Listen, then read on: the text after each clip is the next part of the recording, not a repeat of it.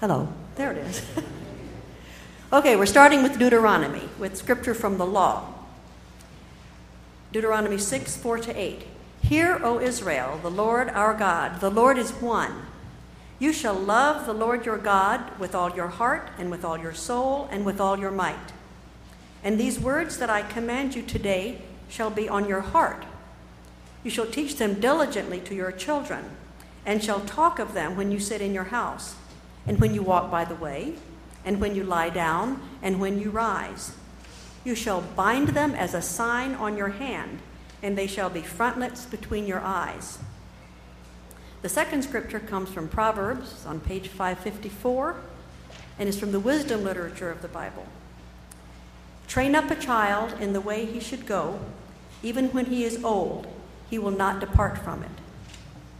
And our third scripture is from Ephesians on page 979. Some very practical advice from the Apostle Paul. Children, obey your parents in the Lord, for this is right. Honor your father and mother.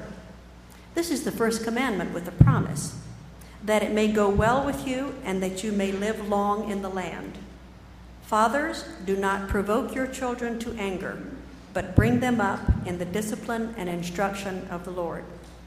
This is the word of the Lord. Thanks be to God.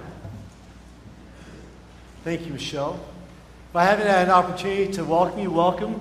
And I'm glad to see you this morning when we kick off our fall schedule with 2 services and Sunday school in between. It's a special day in life of the church. If you weren't here during the Sunday school hour, you might have missed out that today was titled Parent Summit. It's an opportunity for our parents from kindergarten all the way through high school with kids of that age to come and to meet with our volunteer leaders and teachers and to really talk about those things most important here at the church in the lives of these young people. And so the parents for K to 5th met in the fellowship hall. Junior and senior high age parents of teens and preteens met downstairs. And then Ryan and I and a few daring adults stayed in here in the sanctuary with all of the children and all of the youth. And we had a really, really fun time. He's exhausted. I'm exhausted. Ryan spent time for about 20 minutes with the students in the back after we sang, and I spent time with the children walking through everything that happens from the prelude all the way to the benediction. And it's amazing how much our kids are listening. In fact, I asked them, what's the longest you think you can pay attention during a sermon? Raise your hand. I said, can you pay attention for a minute, 2 minutes? And we kept going. We got to 30 minutes, friends. So this is not a 30-minute sermon, but that was pretty good. That was pretty good. Let's pray. Oh, Father in heaven, as our choir just sang, happy the home where prayer is heard and praise is everywhere, where parents love the sacred word and its true wisdom share. And so, Lord, we pray that this time in your word, Lord, would be evident in our lives, that we would have happy homes, that we'd pray that blessing into one another's homes, to our neighbors' homes. Lord, that there would be praise everywhere. And Lord, that we would, together as a church family, listen now for a word from you. I pray, Lord, that it's a word that you've placed on my heart to speak this day on Parent Summit. Amen. Now, for those of us who might get distracted a little bit, we've done something a little different this morning. Open your bulletins and you'll notice where it says sermon notes. Normally that's a blank page. This morning it's fill in the blank. And so if that's an aid to you to follow along for the message, I encourage you to take a pen or a pencil and fill in the blank and follow along. So fill in the blank. I am in regard to Parent Summit, I am a what? Parent, empty nester, grandparent. Are you an aunt or an uncle?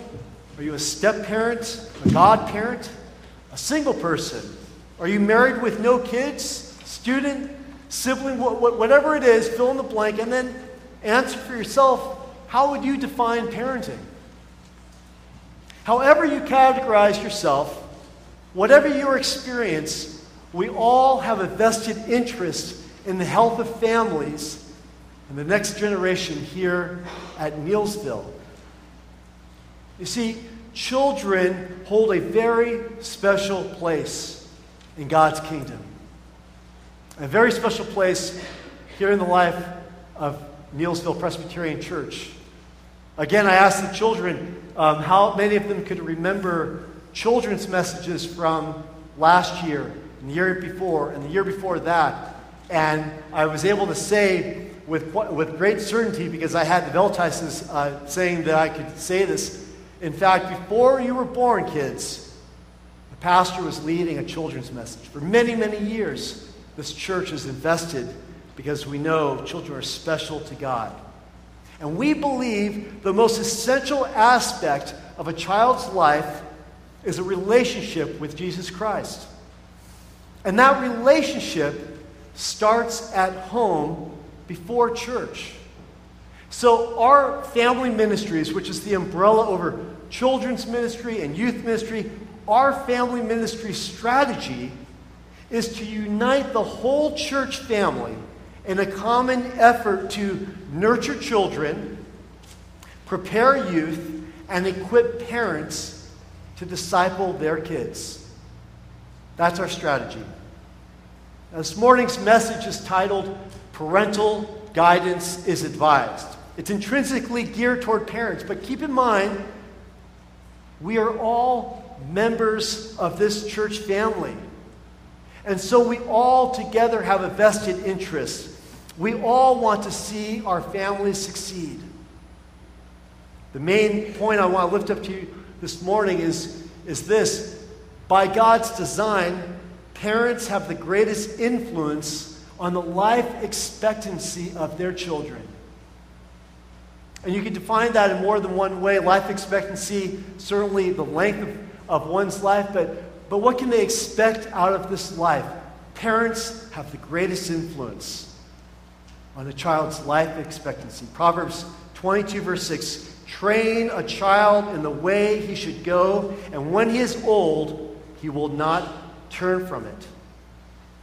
So the fact is, we know this to be true, that parents have the greatest influence on their kids' lives. By God's design, what a person can expect out of life depends to a large extent on those that raise them. Now, of course, there are exceptions. We can think of exceptions. There are good parents whose kids have every advantage and they grow up to make poor choices. And there are kids who overcome great adversity and trauma that inspire us all. But we are all invested in this process of raising families up to the value that God places on them, on nurturing children. We're all invested in that. We're all invested in preparing our youth because we want the parents' work to succeed. And parents want their own kids to succeed, of course. They want their kids to be successful, to do well, to live happy lives, to live lives filled with opportunity, unfettered by problems. However success is defined, parents wish it for their children. Now, for Christians put at the top of the list the number one priority of a child's well-being and success, their relationship to Jesus Christ. We put that as number one on the list. Now, Andy said that you could win $500 if you memorize the short catechism. Okay, I'm not going to expect that any of us know that, but I bet you know question number one. What is the chief end of man? Man's chief end is to glorify God and to enjoy Him forever. As Christians, that's our number one priority. For Christians, a successful, happy life begins and ends with glorifying God and enjoying God forever, for all of life. And so we want more than anything, first and foremost, for our children to find saving faith in Jesus Christ. And everything else flows from that. If we, I'm speaking to fellow Christian parents, if we raise our children to pursue the world's definition of success, then we failed as parents. Michelle read from Ephesians chapter 6, verse 1 to 4. If you were here last week, you know that we spoke of the fourth commandment. Here Paul refers to the fifth commandment, to honor your parents. And then Paul holds up a comment not only for parenting, but also for the children. And so child and parent need to hear this word. Life begins with salvation, and it ends in glory. And through it all, honor the Lord. Honor the Lord. So with that in mind, here are 5 characteristics that I've come up with describing a godly young person. 5 characteristics of a godly young person, a young person who honors the Lord. And this list isn't perfect. It could be longer, it could be shorter, but this is what I've come up with, okay? 5 C's. It'll be easy to fill in the blank. Number 1, godly character would mean Christ-like character. Christ-like character. We want them to have the moral qualities distinctive to followers of Jesus Christ. Far more than being good men and women, as important as that is and as good as that can be, but far more than that, we want them to be Christ-like, which means that they are maturing in Christ, that they are abiding in God's love. 1 John 4:15. Christ-like character. Number 2, that they would be a person of conviction. Conviction. Because you see, you can't have godly character without firmly held beliefs. Otherwise, their character will only last as long as it's convenient or makes them happy. Does that make sense? Christ-like character, person of conviction. Number 3, confidence. We want our daughters to be sure of themselves. We want our sons to be comfortable in their own skin. We want our young people, our young adults to be confident in who they are in Christ. Number 4, we want our young people to be compassionate. We want them to be compassionate, that they feel and show great concern for their neighbor and for the world around them. And our young people, I dare say, this generation is probably some of the most compassionate of generations that we've had in quite some time, because they're so wired in to knowing what's happening around the globe. But we want our kids here at Neelsville to be compassionate. And number 5, competent. Competent in whatever God has given, whatever they are capable of, whatever they're called to, that they would do it and do it well to the glory of God. Now, here's the question. Parents, what is your child's life expectancy? And church, because it's our responsibility as well, what is their life expectancy growing up in our church? We share the responsibility of influencing children and youth in the way they should go. Now, years ago, I was a youth pastor, and then I was a pastor in Minneapolis, and I can honestly say I haven't heard this here yet. Maybe saying it now, I won't have to hear it, but I heard it over many years, left me scratching my heads when I would hear parents say, I don't want to impose my faith on my child. Have you heard that sentiment? I don't want to impose my faith on my child. Now, on the one hand, I can see where they're coming from. We don't want to produce cookie-cutter Christian kids and kind of control them and tell them everything. But on the other hand, let's be frank, that's crazy talk. It's crazy talk to me. That's like saying, I don't want to impose my personal beliefs that snorting cocaine and running with scissors is a bad idea. I think kids should just figure that out on their own. Or that eating healthy food and exercising and bathing once in a while is a good idea. You want your kids to just figure that out in first grade or in high school? No. No, of course not. Honoring God is not optional in a Christian home. Besides, you cannot impose your faith on your kids anyway, because your child has free will. And saving faith comes only by work of the Holy Spirit. Should I say that again? Saving faith is only a work of God. It's between their Creator and the child. It's between God and that young person who you get to raise and spend a lot of money on for the first 18 to 32 years of their life.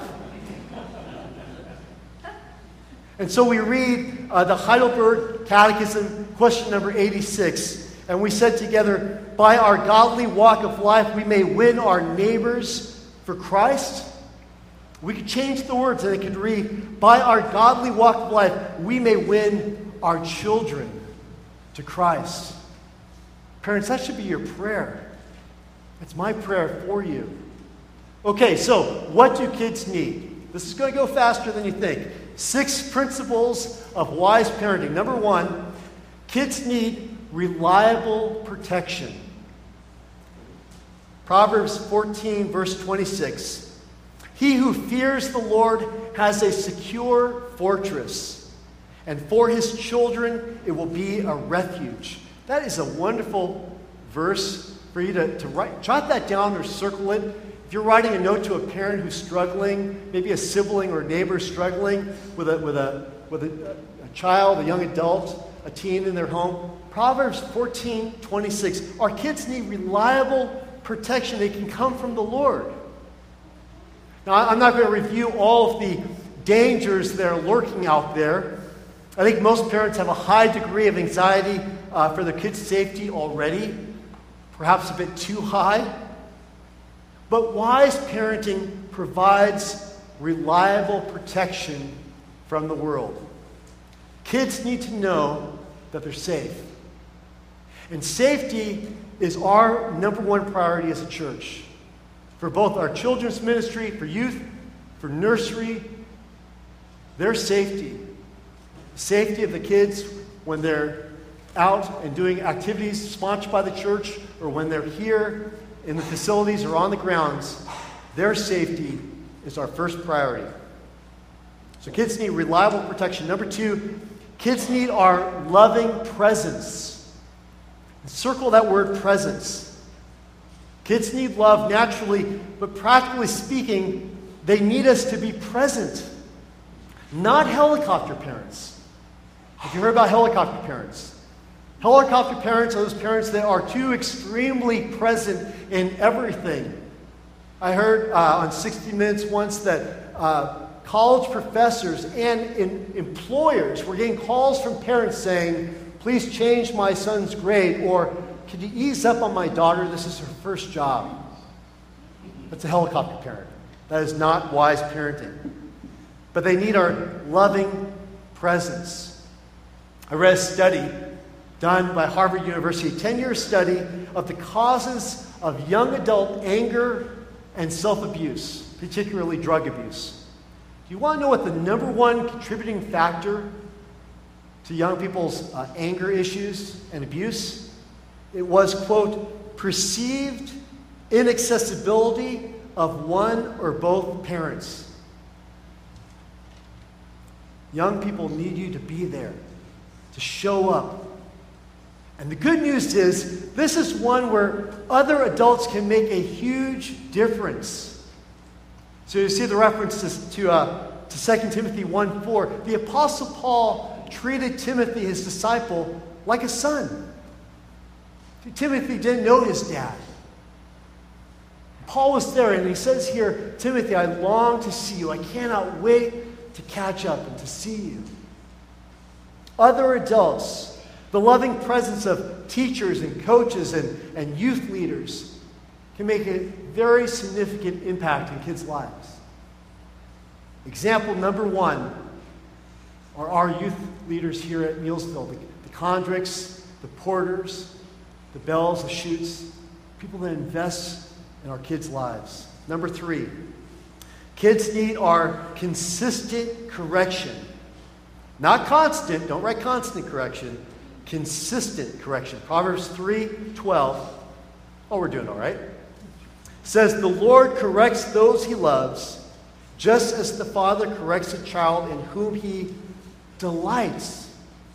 Did you catch that? God delights in the child, and so God corrects the child. Kids need love, and love is complemented. In fact, it's improved by discipline. The Bible says we cannot love our kids without discipline. Proverbs takes this issue very seriously. Here's another one. Proverbs 19, verse 18. It says, "Discipline your son, for in that there is hope. Do not be a willing party to his death." Don't put that in a card to a neighboring parent who's struggling. You don't write that one. But pretty serious. The New Living Translation puts it this way: "Discipline otherwise, you will ruin their lives." Kids need our consistent correction. Number 4, kids need us to entrust them with responsibility. Proverbs has a lot to say also about slackers, and that was my generation. That's when that term was coined, of being the slacker generation. 10:4, "Lazy hands make a man poor, but diligent hands bring wealth." And so our kids need to learn about real life, real jobs, and that begins with real chores. A show of hands, how many of you, either growing up in your homes now, use allowances? You ever get an allowance when you were a kid? Or raise your hand, or give them out at home. Really? Just 3 people are raising their hands, or is everyone checked out? Okay. But Luke 16, verse 10, "One who is faithful in a very little," Jesus says, "is also faithful in much. And the one who is dishonest in a very little is also dishonest in much." If your kids are being dishonest about their chores, it's something you need to correct now, before the stakes are much higher. Number 5, kids need us to affirm and value who they are becoming. And I love Psalm 139. It says, "I praise you, for I am fearfully and wonderfully made." He's praising God for both physically being made, spiritually, emotionally, in every way, thanking God. You don't have to be a Christian parent to marvel at children. All parents marvel at this little being that's come into their life, this itty-bitty one that they see these amazing changes. We revel in it. It's so wonderful to see those first steps, those milestones, everything captured on video. Something happens when that young person reaches about preteen age, doesn't it? They change. And some of us parents will say, "Who is that living in my house?" And we get a little afraid, and we wish maybe they could come back in 5 or 6 years when they figure out this whole hormone thing. Friends, we need to affirm, and as a church, we need to affirm and value who they are becoming. Young people want you to show genuine interest in their unique personality, their interests, their points of view. They want to be heard. They want to be respected. Not all kids are naturally bent the same way. Celebrate that. Affirm their uniqueness. Value who they are becoming. Show genuine interest and appreciation, and listen to them. And that's a value that we have here at Neelsville, that we want to do that for our young people as well, to listen and to value and spend time learning from them. And then finally, number 6, kids need all of us to be role models of faith. Deuteronomy 6 intrinsically is geared toward parents, just like this sermon. But Moses knew this. The people of God have always known this, that it's for the whole faith community, the whole church family, to take this responsibility on. Every one of us is modeling to the children and the young people around us. And the reality is, we're all still growing in these 5 characteristics of godly people. We're all wrestling with life and faith issues, and the reality is that God may use a young person to encourage you in your faith. So you have to be on the lookout. It says, impress God's commandments on your children so it will go well for them. And then it says to tie the scriptures as symbols on their hands. That means faith in action. Bind them on your foreheads. That means keeping wisdom and the knowledge of God in front of you and passing it on to the next generation. Parental guidance is advised. Young people need to see all of us love and serve Jesus Christ, love and serve one another, love and serve one another, and not compromise our character, convictions, confidence, compassion, or our competency in all the ways we're called to serve our King. Let's pray.